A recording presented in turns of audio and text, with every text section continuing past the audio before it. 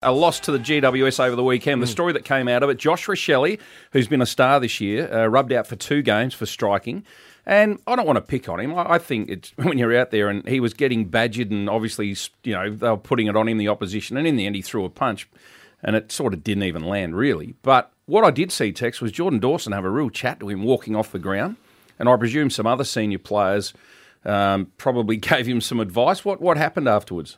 Oh, I can't tell you what Dawes said because I wasn't in that conversation, but I'd imagine it would have been along the lines of, you got to keep your cool and don't do things that hurt the team. But he's a ripping kid, Josh, and he plays footy on the line. He's a talented kid. So it's just a little blip in his journey that he's going to have to learn and grow from, I think. So, and I've been in his position before, when you get a little bit hot-headed and you learn from your mistakes. Everyone does. Yep.